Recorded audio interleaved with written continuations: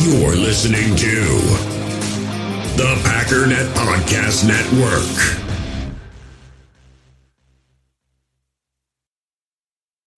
When you need mealtime inspiration, it's worth shopping Kroger, where you'll find over 30,000 mouth-watering choices that excite your inner foodie. And no matter what tasty choice you make, you'll enjoy our everyday low prices, plus extra ways to save, like digital coupons worth over $600 each week. You can also save up to $1 off per gallon at the pump with fuel points. More savings and more inspiring flavors make shopping Kroger worth it every time. Kroger, fresh for everyone. Fuel restrictions apply.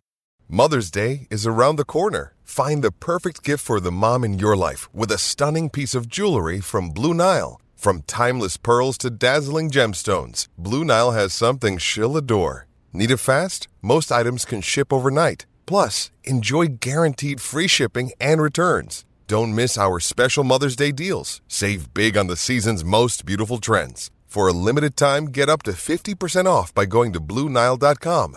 That's BlueNile.com.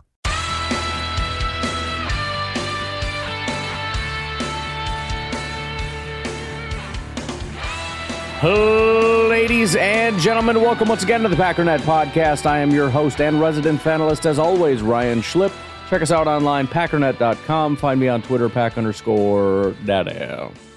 So I wanted to get to Matt LaFleur's comments today. I just finished Packernet After Dark. I got a couple hints, and I'm like, I got to do it. However, looking it over, there's way too much to do today. I want to cover some news and notes that are going on. Couple controversial things that are happening as per the usual. And then it's PFF Day, and that always takes some time, even though I have picked up the pace on that a little bit.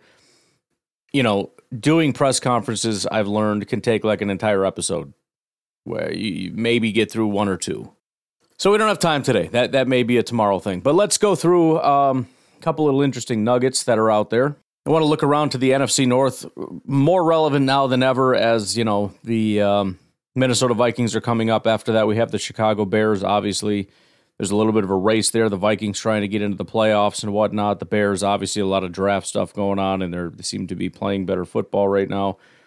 And then, of course, the Lions, potentially, if the Packers do get into the playoffs, will be a very good chance our first opponent. So, good idea to kind of keep an eye on those fine folks. But I want to start with the Bears because this is the funniest. We know that there was some drama in the past about Caleb Williams, and his dad made some comments about, you know, he'd stay in school or something if it seemed like the team at the top was a team that he didn't want to go to or whatever. Well, right now, and basically the entire year almost, that pick seems to be going to the Chicago Bears. Nobody's really thought about that much anymore. It's just assumed that they're going to draft Caleb Williams. Maybe they stay with Justin Fields. Maybe they go Drake May. But it's probably going to be that they draft Caleb Williams, right? Well, some random dude by the name of Spenny tweeted this. Only one option for the Chicago Bears in the 2024 NFL Draft. It's not Caleb Williams. We want Justin Fields. The answer is Marvin Harrison Jr. Why does anybody care about that tweet? Because Caleb Williams liked the tweet. Now look, Caleb Williams was tagged. So it's entirely possible he saw this and just said, yeah, cool, bro, and liked it. But it's so much funnier to believe that Caleb Williams actually does like this because he really doesn't want to go to the Bears. You know, I would be happy if the Bears decided Justin Fields was the guy and they allowed these quarterbacks to walk. And then they go on to a team and end up having great careers. That would be great. What would almost be better, maybe, is if they really, really wanted Caleb Williams. And Caleb just said no. And so they traded away the spot. Somebody else got Caleb. They stuck with Justin. And you have the quarterback that everybody knows you didn't want, while the guy that you did want is playing somewhere else and tearing it up. I would just love that so much. I tell you what, though, it would be scary, especially if I'm Caleb Williams, man, because I know I've got some serious talent, but I want to go somewhere where they can help me to harness it, you know? I need help. I'm not going to be stupid enough to think that I'm a finished product and I'm going to come in and be the best quarterback in football. I know that I have strengths and I have weaknesses, and I know that in the NFL, they will have a much better chance of exploiting my weaknesses. And so I need a lot of help from really talented coaches to help me adapt my game to the NFL. And I can't think of a worse place to go if you want to develop yourself as a quarterback than the Chicago Bears. Anyways, that's the Bears news. Vikings news is a little bit more serious and a little bit more in-depth, I guess. Not only did the Vikings lose this past week to the Detroit Lions, well, not only did they lose the game, they lost a bunch of players. This is an article from Inside the Vikings over at Fan Nation / Sports Illustrated, whatever, parent company of the parent company of the parent company. Injuries piled up for the Vikings during their 30-24 loss against the Lions on Sunday. 4 important starters, Jordan Addison, TJ Hawkinson, Mekhi Blackman, and DJ Wonnum, left the game and were unable to return. Addison's injury is an ankle. Hawkinson is a knee. He took a hard, direct shot to the knee on a catch in the third quarter. Wonnum was carted off with what the Vikings believe is a quad injury, and Blackman hurt his shoulder.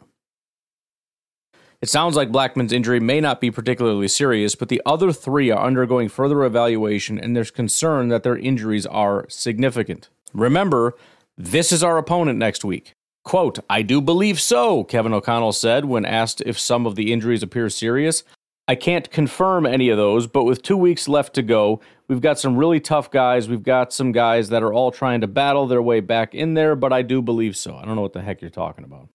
I guess they're tough and they're trying, but I believe they're serious. It goes on to say these are major, major losses for the Vikings, who are on the outside of the playoff picture looking in with 2 games left against the Packers and Lions. Hawkinson and Addison are 2 of the top 3 targets in the passing game. Wonnum is having a strong season in a contract year, racking up 8 sacks, 6 pass defenses, and a fumble return for a touchdown. So that'll obviously be something to keep an eye on as we move along. But for a team that, obviously has been devastated with injury, at least insofar as not having a quarterback, and that's becoming sort of an ugly situation in and of itself.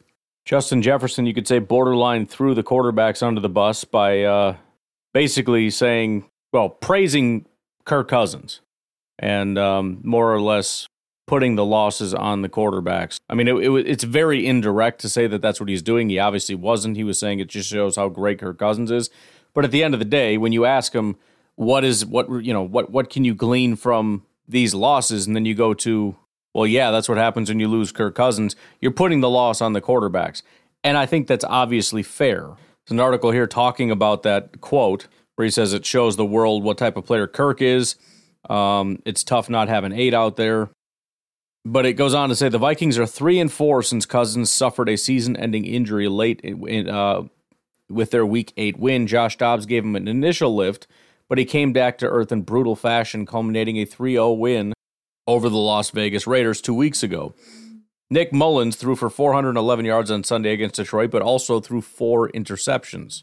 Cousins is a free agent at the end of the season, but he has voiced a desire to return to Minnesota. A big endorsement from his star receiver can't hurt, not to mention how the team has struggled for consistency since he went down.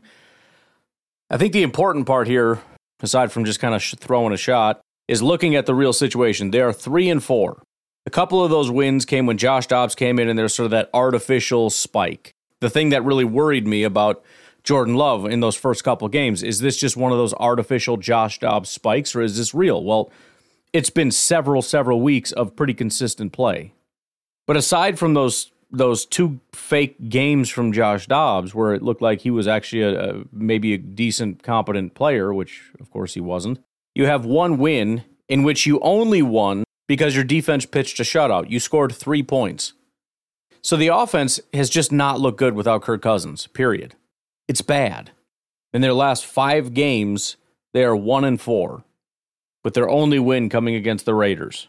They did score 24 points their last 2 games, but they threw 6 interceptions in those 2 games. In fact, they threw, 4, 5, 6, 7, 8, 9, 10, 11, 12, 13 picks in the last 5 weeks. And the only game that had 0 was the game against the Raiders, believe it or not, where they scored 3 points. Now, as a Packer fan, that probably should send chills down your spine, because it feels as though the worse the quarterback is, the better performance they're about to have. Let's do this. Let's transition away from that. It's an early break. I want to come back and I want to talk about some of the drama. This is one of those things where I haven't fully formulated my opinion yet, but by the time the segment's over, I'm going to have a pretty strong opinion. I usually think I have a strong opinion, and then as I kind of work my way through it on the podcast, sometimes I change my mind. But if you'd like to support the podcast, patreon.com/pack_daddy is where you can do such things. Or you can hit me up on Venmo, Packernet Podcast. We'll take a break. We'll come back and talk about Jaire. Well, kind of just saying and doing whatever he wants. We'll be right back. In the hobby, it's not easy being a fan of ripping packs or repacks. We get all hyped up thinking we're going to get some high-value Jordan Love card, but with zero transparency on available cards and hit rates, it's all just a shot in the dark. Until now, introducing slab packs from arenaclub.com, the only repack that provides real value, a complete view on all possible cards, and clear hit rates for each one. Now when I buy slab packs on Arena Club, it finally feels like I know what I'm getting. And honestly, the best thing for me and my son is the fact that we're kind of novices into this. When I walk into a card shop with my son, and a card says it costs $40, kind of just taking his word for it that that's a good value. So I appreciate the transparency on grading, as well as just getting excited about seeing what you could potentially get. Right now, you can get 10% off your first purchase by going to arenaclub.com/packdaddy. Wow, that's crazy offer. 10% off a $400 slab pack. That's $40 right there. Anyways, that's arenaclub.com/packdaddy for 10% off your first purchase. We all have smartphones, and we all know they're pretty amazing, but they also can be amazingly distracting, especially when we're around other people. So US Cellular wants us to reset our relationship with our phones by putting down our phones for $5. That's right, a company that sells phones wants us to put down our phones. And to see what we find, learn more at uscellular.com/built-for-us. All right, so Jaire made a couple comments. Comments are making their rounds. People have their opinions. I want to start with this. This is a pretty popular clip. This one was posted by Matt Schneidman on Twitter. I will play it in its entirety. It's 17 seconds. How much better does this defense need to play? I mean, 30 points to a team that had only won 2 games and then scored much in all. Is that worrisome to you? Yeah, it is, honestly. But, we just got to play the call that's called. Okay. So, there's a few things here. Number one, for context, apparently later he says it was a pretty good game plan regarding Green Bay's defense. Also said, I could have been better. Now, first of all, I think those are BS throwaway comments. If he's asked, listen, he gave you the answer. He just gave you everything you needed to know in that comment. If you have to circle back and ask him about the game plan, it's like, I gave you the wink, wink, nod answer. Now you want me to explicitly say something. I'm not going to do that, jack off. So, yeah, it's like, so do you think Joe Barry should be fired? No, I think Joe Barry's doing a great job. I'm not going to tell you yes. So let's zoom in on that. Are you concerned about the 30 points given up? Or is it worrisome? Yes, it is, honestly, but we just got to play the call that's called. That is a direct shot at the play calling. There is no two ways to read that. So there's a couple different things here. Number one is the instant reaction from a fan who is not a fan of Joe Barry. And that is, ha ha, you suck, you lost the locker room, and Jaire is even calling you out. That's the instant gut reaction. There's a secondary caveat that comes in that is sort of, well, yeah, obviously he would blame Joe Barry, and Joe Barry probably blames him. That doesn't mean anything's authoritative. That's not as interesting, but it's also something that should be mentioned. Here's the other issue, though. Let me play one more clip for you. So were you supposed to be a captain? Because the team announces the 3 game captains, and you were the 4th, and you called the toss. What happened there? Oh, yeah, it's only suiting, I don't think Coach knew I was from Charlotte, So you just did that on your own? It was like the guys backed me up, so they knew I was from here. Did you realize you almost made a big mistake on the call, though? What'd I do? Well, you said we want to go on defense. Yeah. Which, in theory, they could have said, then you're electing to kick off, which you have lost the opportunity then to receive in the second half? Yeah, no, I told them that I said I want our defense to be out there, and they all looked at me like I was crazy. I'm like, I mean, it's pretty simple what I said. Like, I want the defense to be out there. They're like, you mean defer? I'm like, yeah, I guess. Okay. Did he say that to you? Yeah, he did. The mic was on, and We heard you. Hear that, yeah. Oh, really? Nah, he was just like, defer? I was like, yeah. Everybody was like, yeah. Like, everybody was laughing. I'm like, what y'all laughing at? Like, it's pretty obvious what I'm asking for. So did anyone say anything to you when you got back to the sideline? Why would they?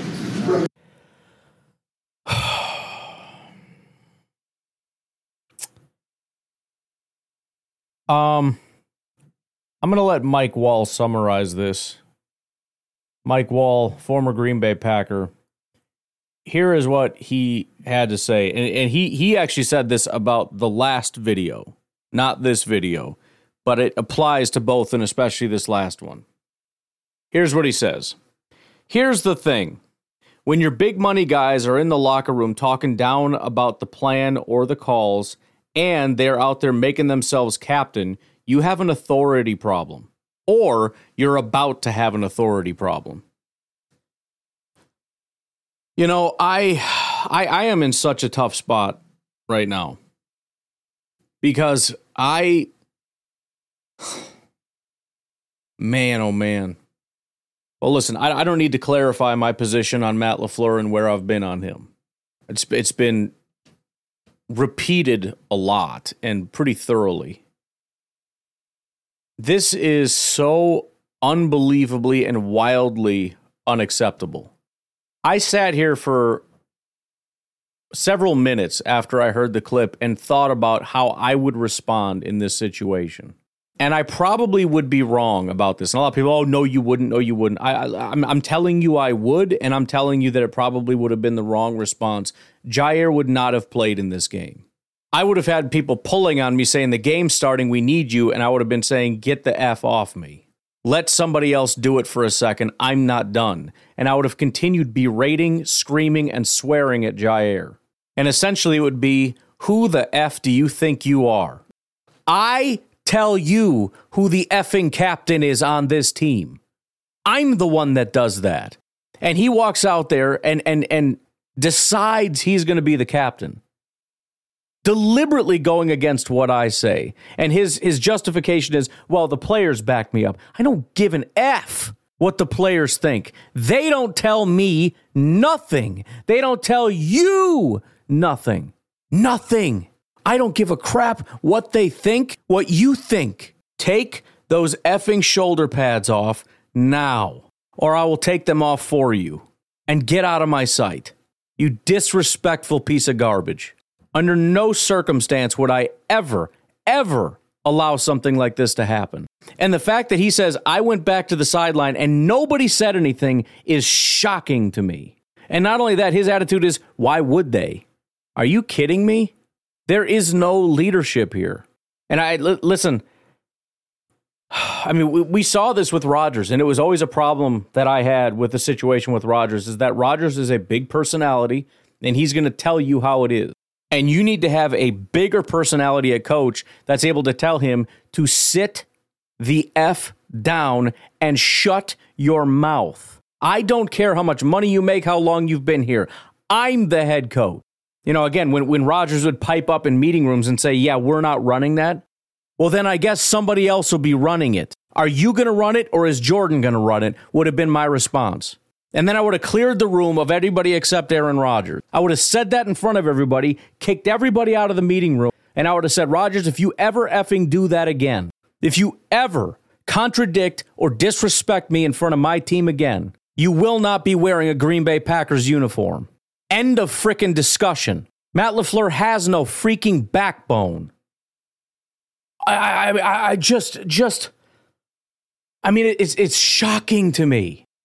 This is a relatively serious tradition, right? You pick your guys. You pick 3 players. They walk out to the middle of the field. And there is a structure to the way that these things happen. And Jaire just decides, I'm going to just walk out there. And I'm going to call myself a captain because I'm from this area. And then I'm going to actually call heads or tails. I'm not just going to go stand out there because it would be funny. And I'll be quiet. I'm just going to go stand out there because it's funny. But I'm actually going to call it. And then I'm nearly going to screw this entire team because I don't even know how to call this. And then Jaire's just going to swag it, again, with an attitude. After he almost screwed the team to be like, look, what are you, stupid? You know what I meant. Just do what I said. Defer, whatever. I don't give a crap what you call it. And then I'm going to go strut back to the sideline with the attitude of nobody better say anything to me. And then nobody does say anything. And don't get me wrong, I'm annoyed with Jaire. I am. But this isn't, in my mind, this isn't a Jaire issue.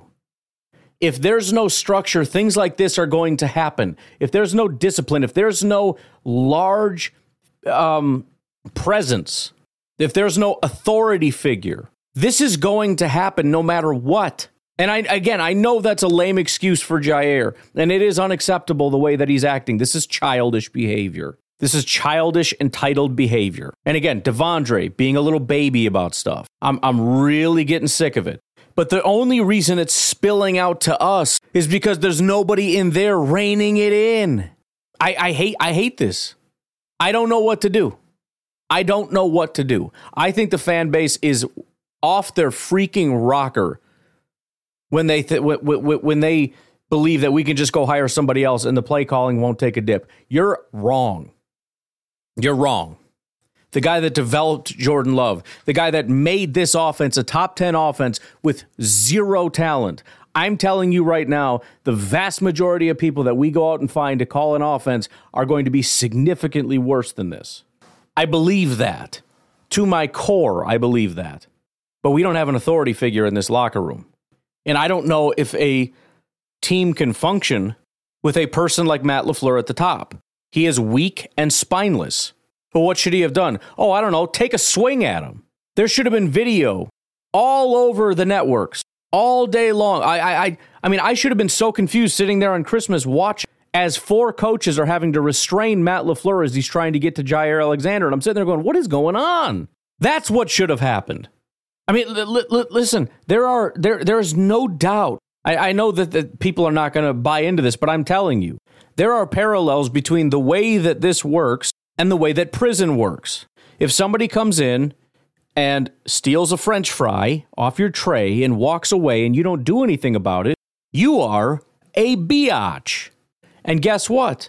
Now everybody saw that and everybody knows. And you know what they do? They don't just simply go, oh, that's a nice guy. We don't have to worry about him. He won't be any threat to me, so I don't have to worry about him. No, they start circling him like freaking hyenas, like sharks. They start picking at him. They start testing the boundaries. How far can I go? How far can I push? And they've so far found no resistance, up to and including walking out to the middle of the field, declaring yourself a captain, deciding I'm going to call the play, I'm nearly going to screw this team, and then I'm going to walk back to the sideline, and nobody did anything. Nobody said anything to me. So then I'm thinking, okay, look, maybe Matt LaFleur didn't know, and he's busy, and like he didn't find out until after. And so I look at it, I'm like, all right, what do we got going on here? And I'm seeing articles. Matt LaFleur wasn't happy with Jaire Alexander's coin toss blunder. I see Matt LaFleur gets brutally honest on Jaire Alexander's big mistake. Here's what Matt LaFleur had to say. You ready? Some pretty tough words for Jaire. He says, that was a big mistake, Packers coach Matt LaFleur said of Jaire Alexander's call. Quote, that's something you review with the guys before they go out there every time. Hey, we win the toss, we're going to defer. Excuse me? Wait. Just let's hold on. So I want to get this clear.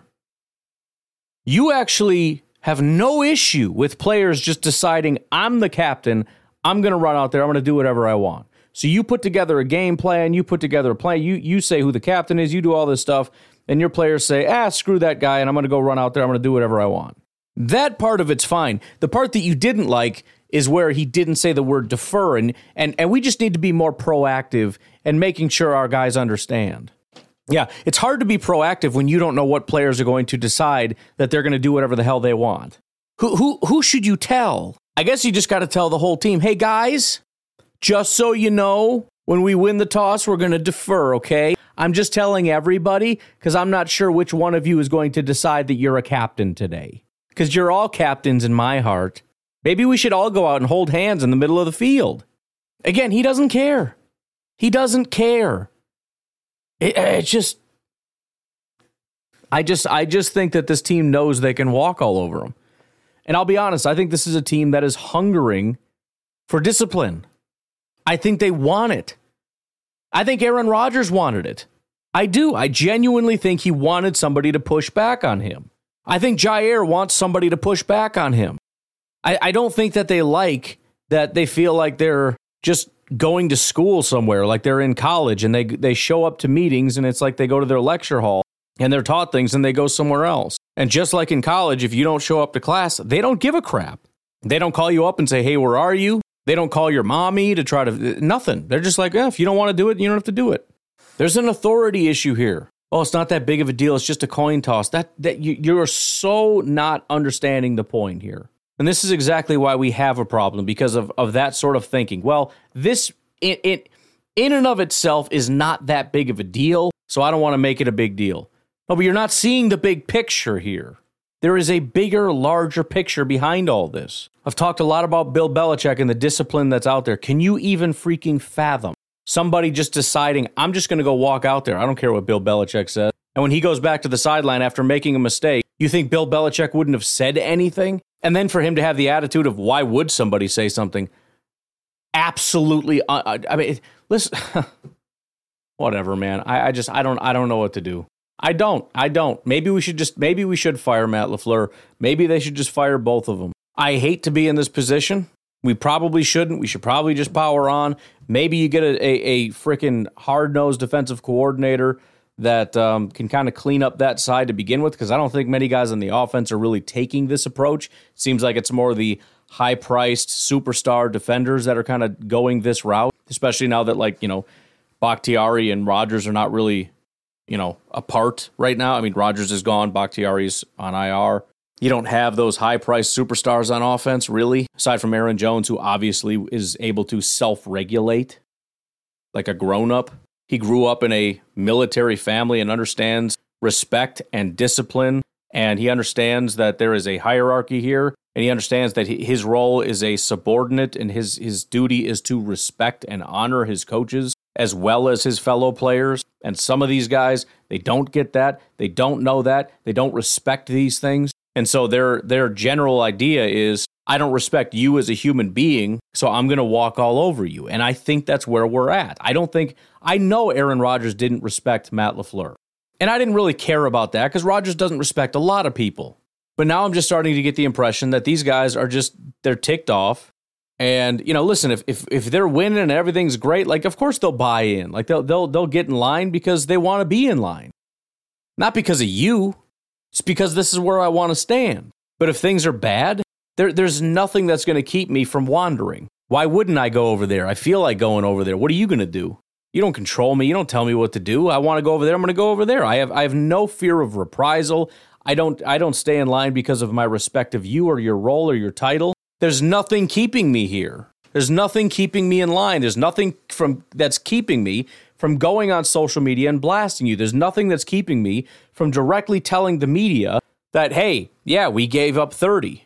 But at the end of the day, all I could do is play the play that's called. And again, I like that because I don't like Joe Barry, and I think he's probably right. I think he's frustrated that the defensive coordinator's garbage. I think he's frustrated that he gets thrown under the bus despite the fact that he's injured. I think he's frustrated. I don't agree with the way in which he's acting out. I don't agree with it. I don't like it. But I also think that this whole thing is avoidable. I don't think there needs to be acting out because I don't think we need to have a piece of garbage defensive coordinator that sucks at his job. I don't think we need to have a spineless head coach that has no ability to keep these guys in line. I just wish the guy could just frickin' sack up. I like him. I like Matt. I want him to be here. I love the offense. I love what we're building. Everything. And it's like, if we could just frickin' hang on. If we could just hang on and stick together and not unravel. And we get a defensive coordinator. I mean, we could be a good team. We got a good thing here. But again, we got guys just doing whatever they want and saying whatever they want, and it's getting worse every single week. And essentially, there's no repercussions. And you can see Jaire just going, what are they going to do? And the answer is nothing. And everybody else is watching it and seeing it. If you think Devondre Campbell and Jaire are the only two that are in agreement, the only two that are maybe sort of lashing out in their own ways, rebelling in their own ways, you're out of your mind. This is bleeding into the rest of the guys, and I'm sure it's bleeding over into the offense to some capacity. I mean, you want to know why the team just randomly implodes some weeks? There's no discipline here. For all I know, the team has these random implosions because Jaire threw a party at his house 2 days before and everybody's hungover. They weren't preparing. They were preparing to get hammered and go to a party out on the lake somewhere. And why not? We've seen that these players have no ability to self-regulate, at least some of them, and have the attitude of, if I don't respect you, then screw you. We've seen that the coaches have no ability or spine to step in and say, if you do, there will be consequences. This will not be tolerated. I'm so sick of hearing about the standard. There is no standard, Matt. You set the standard. There isn't some magical Green Bay standard. There isn't some magical thing that happens when you step inside the walls and it's like, dude, there's like a standard now. No, you are the one responsible for maintaining the standard that was set by Vince Lombardi. You're the one that does it, and I don't think he knows that. Vince Lombardi would have dragged Jaire off the field where Tucker Kraft got hit the other week, if you catch what I'm saying. This locker room isn't just disgruntled. It's one thing to be disgruntled. It's one thing to be like, they have a bad attitude because they're losing. And at the end of the day, again, winning does solve everything. If they start winning, this will get fixed. But it's somewhat superficial. It's kind of like, if you have this, I don't know, this little toy, and it's got a door on it, but it's broken. Well, if it's upright, the door falls off. Or if it's, facing downward, the door falls off. But if you flip it up and place the door on top, well, thanks to the wonders of gravity, it will give the appearance of working because it'll rest in a closed position, which is what we want. And it can work that way so long as it stays that way. But it's artificial. It's not fixed. It's still broken. It just appears fixed so long as it doesn't move. Or in this case, so long as you don't have any rough patches or losses or squabbles in the locker room or anything. At the end of the day, I'm looking at this going, yeah, I mean, cool. As long as we can keep it like that, I guess it works. We actually had a cabinet door in our kitchen that's kind of like that. One of the little things broke out of the door, and it's like, well, if you slide it in there, it just keeps popping off. So let's just keep the door closed. If you don't open it, it can't pop off and annoy me again. But at the end of the day, what do you have to do? You have to fix it. And it's like, I don't want to do this because of like 6 words that were said with 2 weeks left in the season, with an offense that ranks 9th via, DVOA, with a promising future, with a GM that's able to find talent, with the potential that we can get a defensive coordinator and be a Super Bowl caliber team. I don't want to freaking sit here and say Matt LaFleur needs to be fired. I don't want to say that because I think that we can just flip the damn thing upright and set the door on it and everything will be fine. But there's just a larger piece of me that's looking at it going, it's not fixed. It's broken. Like the freaking door's just hanging off, dude. It's like, just shut up, man. It'll be fine. It works well. Like everything else works. It plays music and it's got lights that flash and like you can still put stuff inside the little dresser drawer and like it does all the great things that you want it to do. You just got to lay it down or, if you set it up, just like don't bump it because the door will fall off. You just got to be careful with that door. But I don't want to replace the door. The analogy kind of breaks down insofar as you replace the door, it's not going to ruin the whole friggin' dresser thing or whatever this toy is. But I guess I'm just stuck. I'm just stuck. I don't know what to do. I see this as a major issue. And again, it's getting worse every week. In a vacuum, in one little thing, it's not that big of a deal. But again, there's certain comments like, no, why, again, the players had my back, so who cares? That, to me, is not a great comment. Did anybody say anything to you when you went back to the sideline? No, why would they? Oh, I don't know. It's just 2 more weeks. Let's just do the 2 last weeks. We got to just get through these 2 weeks, man. And then and then we can move on from Joe Barry, and we can hire somebody else, and we can get excited about it, and we can talk about how good the offense is, and how great, how just magical the play calling is, and how much better the defense is going to get, and the players are going to be better because they're going to be invested, because it's just going to be a magical, wonderful experience.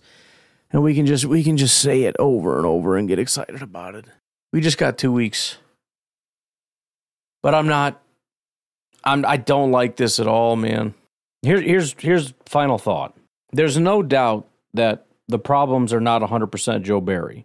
That some of this has to do with just poor play by defensive players.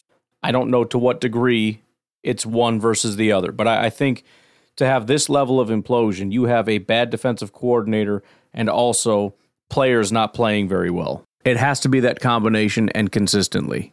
My fear is the players have sort of given up, granted. The assumption is we hire somebody else, we give them the offseason to cool off, we get that sort of that 2024 excitement and vigor that things are going to be different.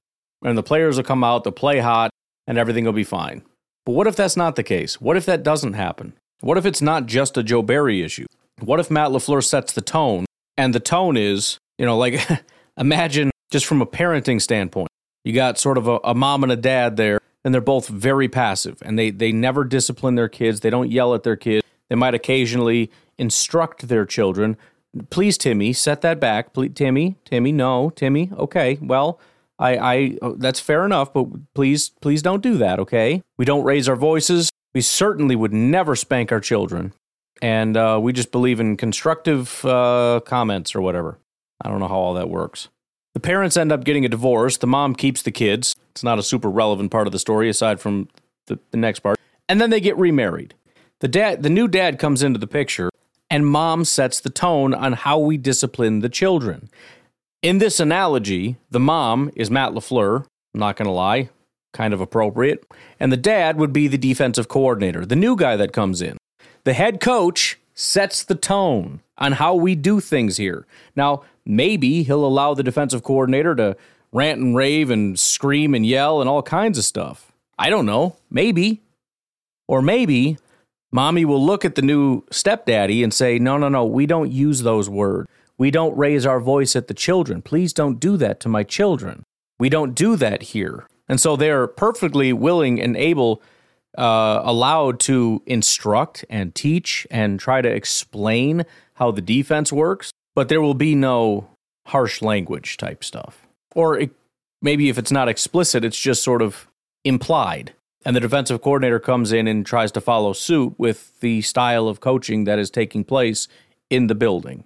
I don't know. I'm just running through hypotheticals that have me nervous. We've been saying since day one, I've been saying since day one, that Matt LaFleur is very good at some things and not very good at others. And I've largely ignored some of the negatives because I really, really, really like the category that the positives are in.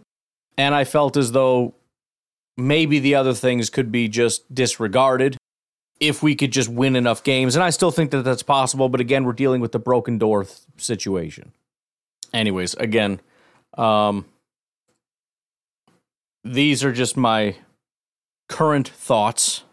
We'll see how it goes as time goes on. Anyways, why don't we take a break? We'll take a look at PFF. We'll be right back. All right. Overall, the team sucked. It was trash. So the offense had 4 players with good grades. We could extrapolate that out to about 5. Dontavian Wicks had a 68.3. Let's just go ahead and say he had a good day. The other 4, Romeo Doubs, 71.5, Jordan Love, 77.4, Bo Melton, 79, and Aaron Jones, 81.4. You love to see it.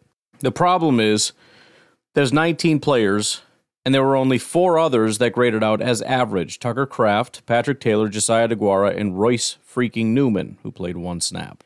Everybody else is either below average, bad, or just plain sucks hardcore.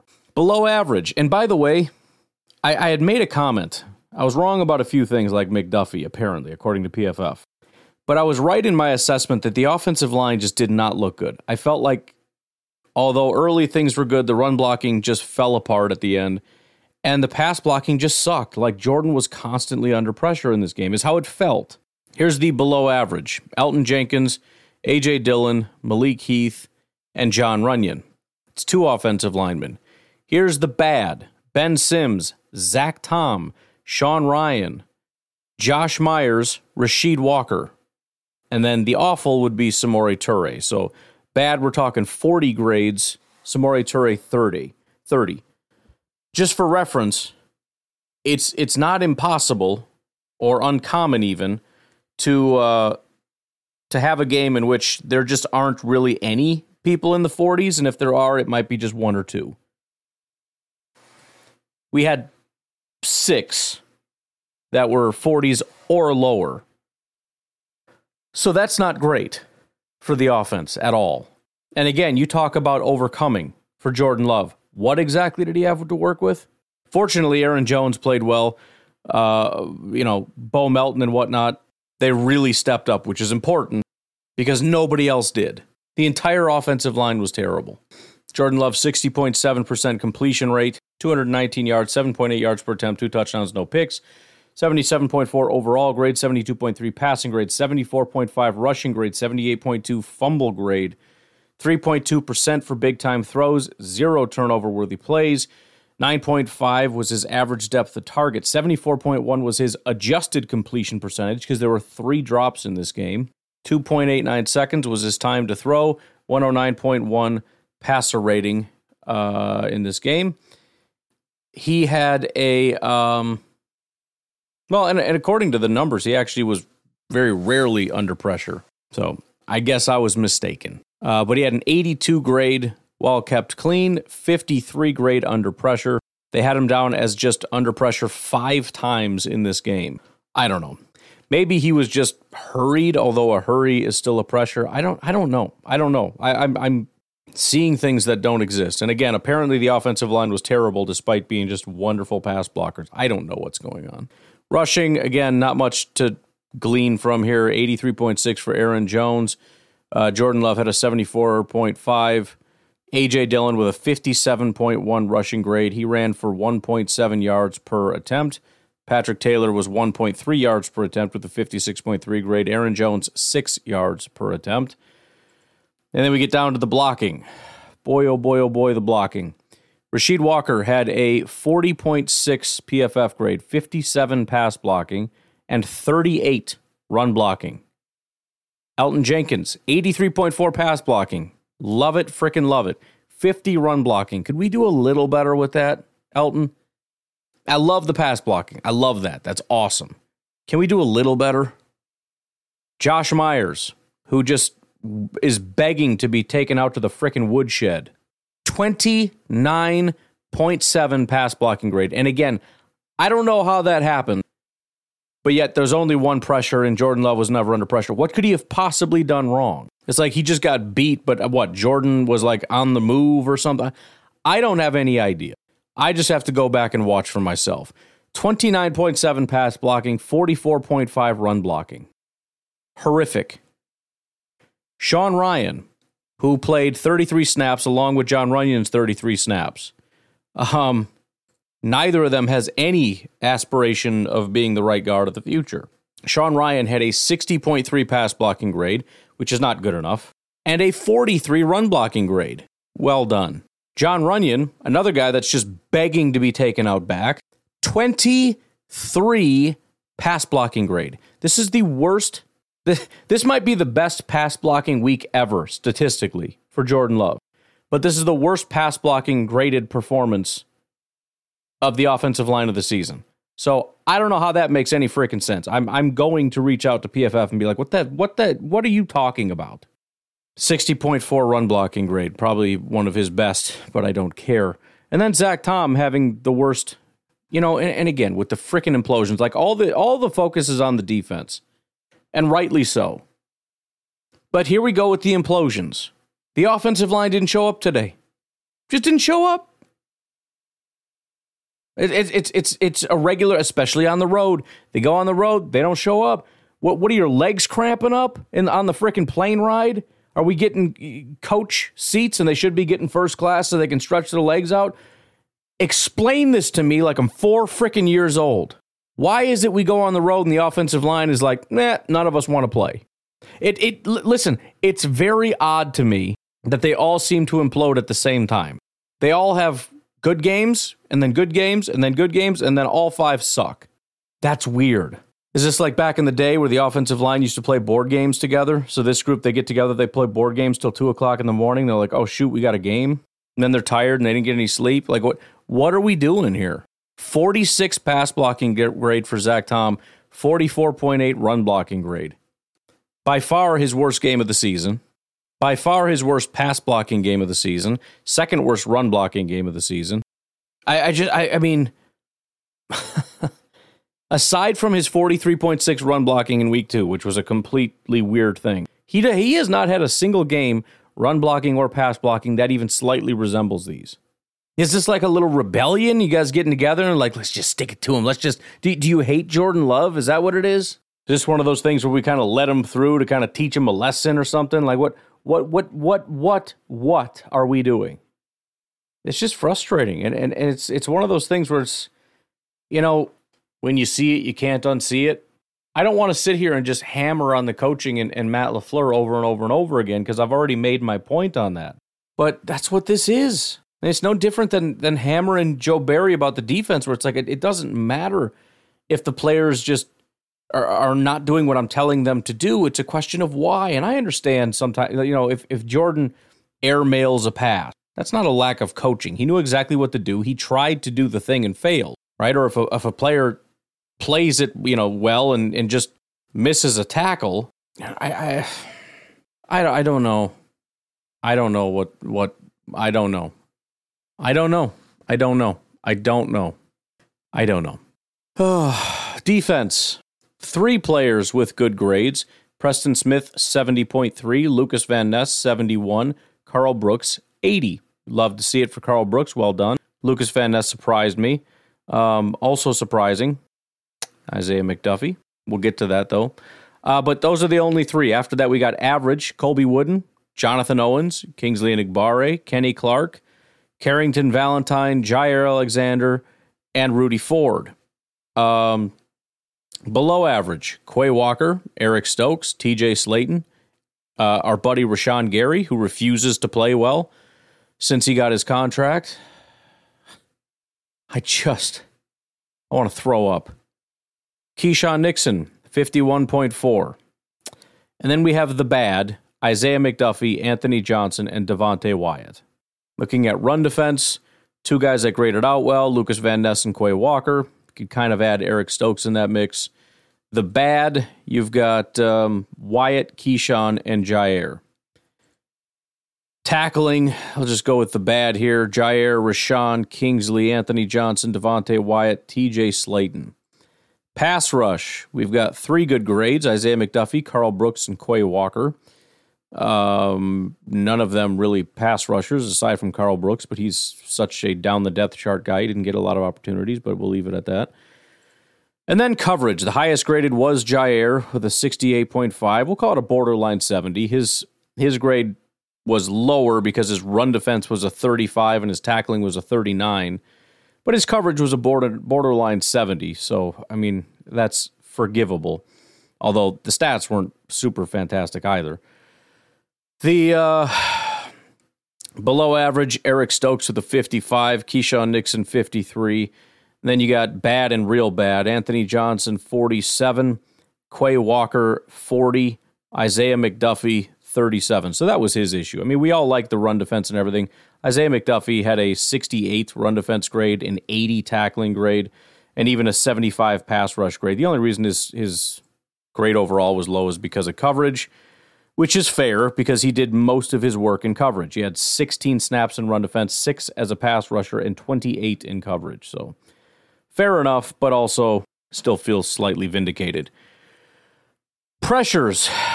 We had 8 different people generating pressures for 18 total pressures. The most pressures came from Preston Smith. 5 pressures, 28 attempts, and 2 sacks. That is a fantastic day. Rashawn Gary had 3 pressures and 0 sacks on 31 attempts. That's bull crap. At least for Rashawn Gary it is. Kenny Clark, 3 pressures, 36 attempts. That's not good at all. No sacks. Lucas Van Ness, 2 pressures on 8 attempts. That's fantastic. Carl Brooks, 2 pressures on 15 attempts, which is solid. Quay Walker had a pressure on 9 attempts, including a sack. And then Kingsley and Wyatt each had a pressure. Kingsley had 16 attempts. Wyatt had 20. Those are not, they're fine. TJ Slayton also had 13 attempts. He had 0 pressures. Anthony Johnson was the missed tackle machine. Rashawn Gary, Jaire, TJ Slayton, Devontae Wyatt, Kingsley, and Igbare each missed 1 tackle. Anthony Johnson missed 3 tackles. Jaire was the only guy with a forced fumble. As far as coverage, the most targeted was Jonathan Owens and Eric Stokes. Jonathan Owens, 6 targets, 2 receptions for 15 yards and a pass breakup. Ultimately, not a bad day at all. Eric Stokes, 6 targets, 4 receptions, 45 yards, but 2 touchdowns, which is the biggest issue, obviously. You erase the touchdowns, it's a great day, but with it, it's awful. Isaiah McDuffie, 5 targets, 3 receptions, 45 yards. That's Jaire Alexander, 5 targets, 5 receptions, 79 yards, 118.8 passer rating when targeted. I mean, look, man, it's possible you were put in inopportune situations. I don't know. But at the end of the day, for a lockdown corner, if you're going to be targeted 5 times, which feels a little high for a guy, we're talking premier corners, and I know you're hurt. I get it. I'm just talking about expectations. 5 might be slightly high, but to give up 5 for 5 is not good. You should at least stop them 1 time. And then to give up 79 yards, which is the most kind of by a lot. Keyshawn did give up 67, but that's it. That's the only one that's even close. That's not fantastic. Anthony Johnson, 4 targets, 3 receptions, 25 yards. Keyshawn Nixon, 4 targets, 4 receptions, 67 yards. Quay Walker, 2 targets, 2 receptions, 36 yards. Nobody else was really in coverage any significant amount and didn't get targeted. The most would be Rudy Ford, 7 snaps and no targets. So only 2 touchdowns. Both of them came by way of Eric Stokes. Only 1 pass breakup, and it was Jonathan Owens. The coverage is just not there. There's no interceptions. There's no pass breakups. There's just no coverage. There are also 4 penalties in this game on the defense. Isaiah McDuffie had 1. Anthony Johnson had 1. And Devontae Wyatt had 2. Then on special teams, we didn't have a single person grade out in the 70s or higher, which you could say is disappointing. The 2 that were kind of good, Corey Ballantyne, 68. Eric Wilson with a 69. I love seeing Eric Wilson up near the top. I would just like for the top to be slightly higher. Bad, Matt Orzich. You love seeing the old frickin' long snapper down at the bottom again. Just a classic Packers thing. Benny Sapp with a 40.7. Lucas Van Ness with a 34. And I think that was a penalty involved, which is probably why. Rudy Ford, 32.3. So, there you go. Not my favorite thing in the world. Again, the offense, the biggest issue I have with it's like, I want to sit here and be like, the offense, I can cut them some slack because they're young and they're learning. But it's like, no. The young guys who are learning were great. Corey Ballantyne was awesome. Tucker Kraft didn't get the highest grade in the world, but he was in the 60s and he was great. He was perfectly fine. He was a big contributor. Romeo graded out perfectly fine. Like, he had a really high grade. Like, they were fine. The guys that really screwed us were the offensive linemen. Guys like Elton Jenkins, who are not completely brand new to the world and don't know what's going on. It's just, there's 2 weeks left, man. Just hang in there. Don't unravel. Come on, man. You got this. 2 weeks. 2 weeks. Hold strong. Don't give in to the temptation. Don't go to the dark side. Anyways, I'm going to go. You guys have a good rest of your day, night, whatever. Have a good one. Bye-bye.